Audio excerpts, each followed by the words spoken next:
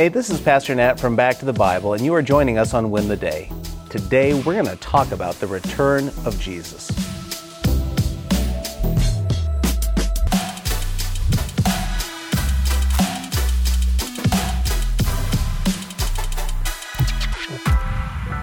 What are the chances he will show up? Those were the words that I heard before I did this major burnout in front of my high school the day before graduation in 1999. You see, I had this sweet Camaro.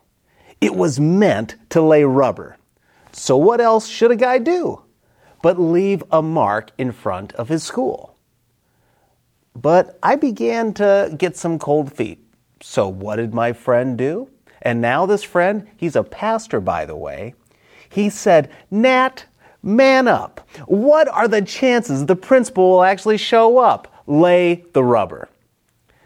Well, I did. And it was a great burnout.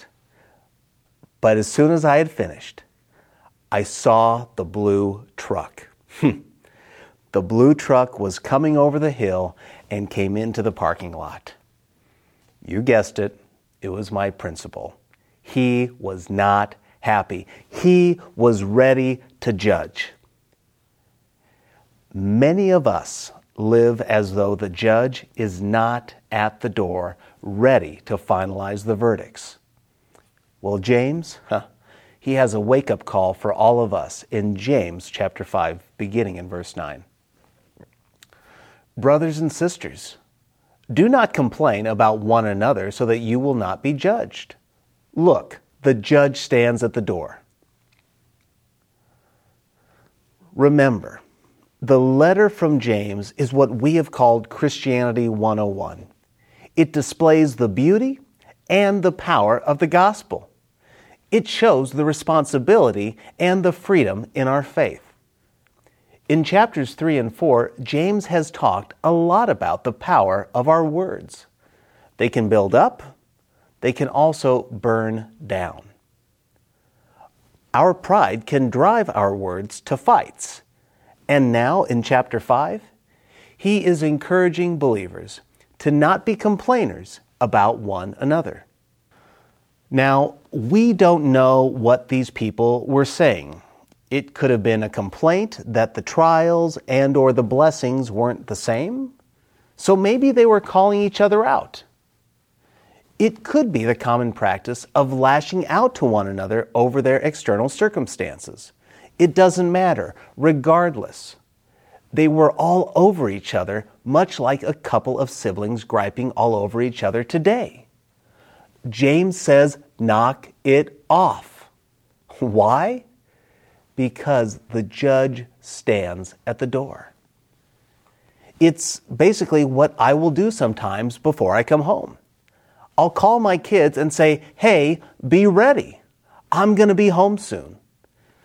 Sometimes when I come home, the house is clean and the kids are getting along. Other times, I find them unprepared. They're picking on each other and the house is a disaster. We are to be patient and living intentionally because the return of Jesus is imminent. Now, it's true for the Christian. We don't fear facing judgment for our sins. We are God's children. But here's the deal. We don't want to lose our reward. Instead, we want to hear from the judge, well done. This is what we want to hear from our judge and king. So here's my challenge for you today. Ready up. Jesus' return is imminent. He's called us and said so in His Word.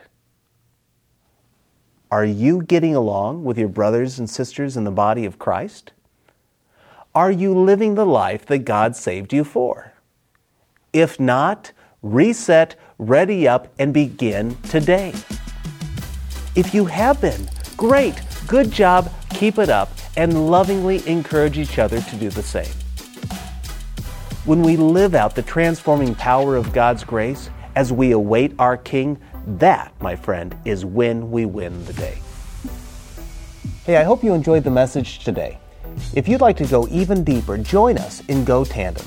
GoTandem is our spiritual fitness app to help you move closer to Jesus each and every day. So download GoTandem on your mobile device. Oh, and by the way, this service we offer is at no cost to the user or even to the churches who benefit, but it does come at a real cost.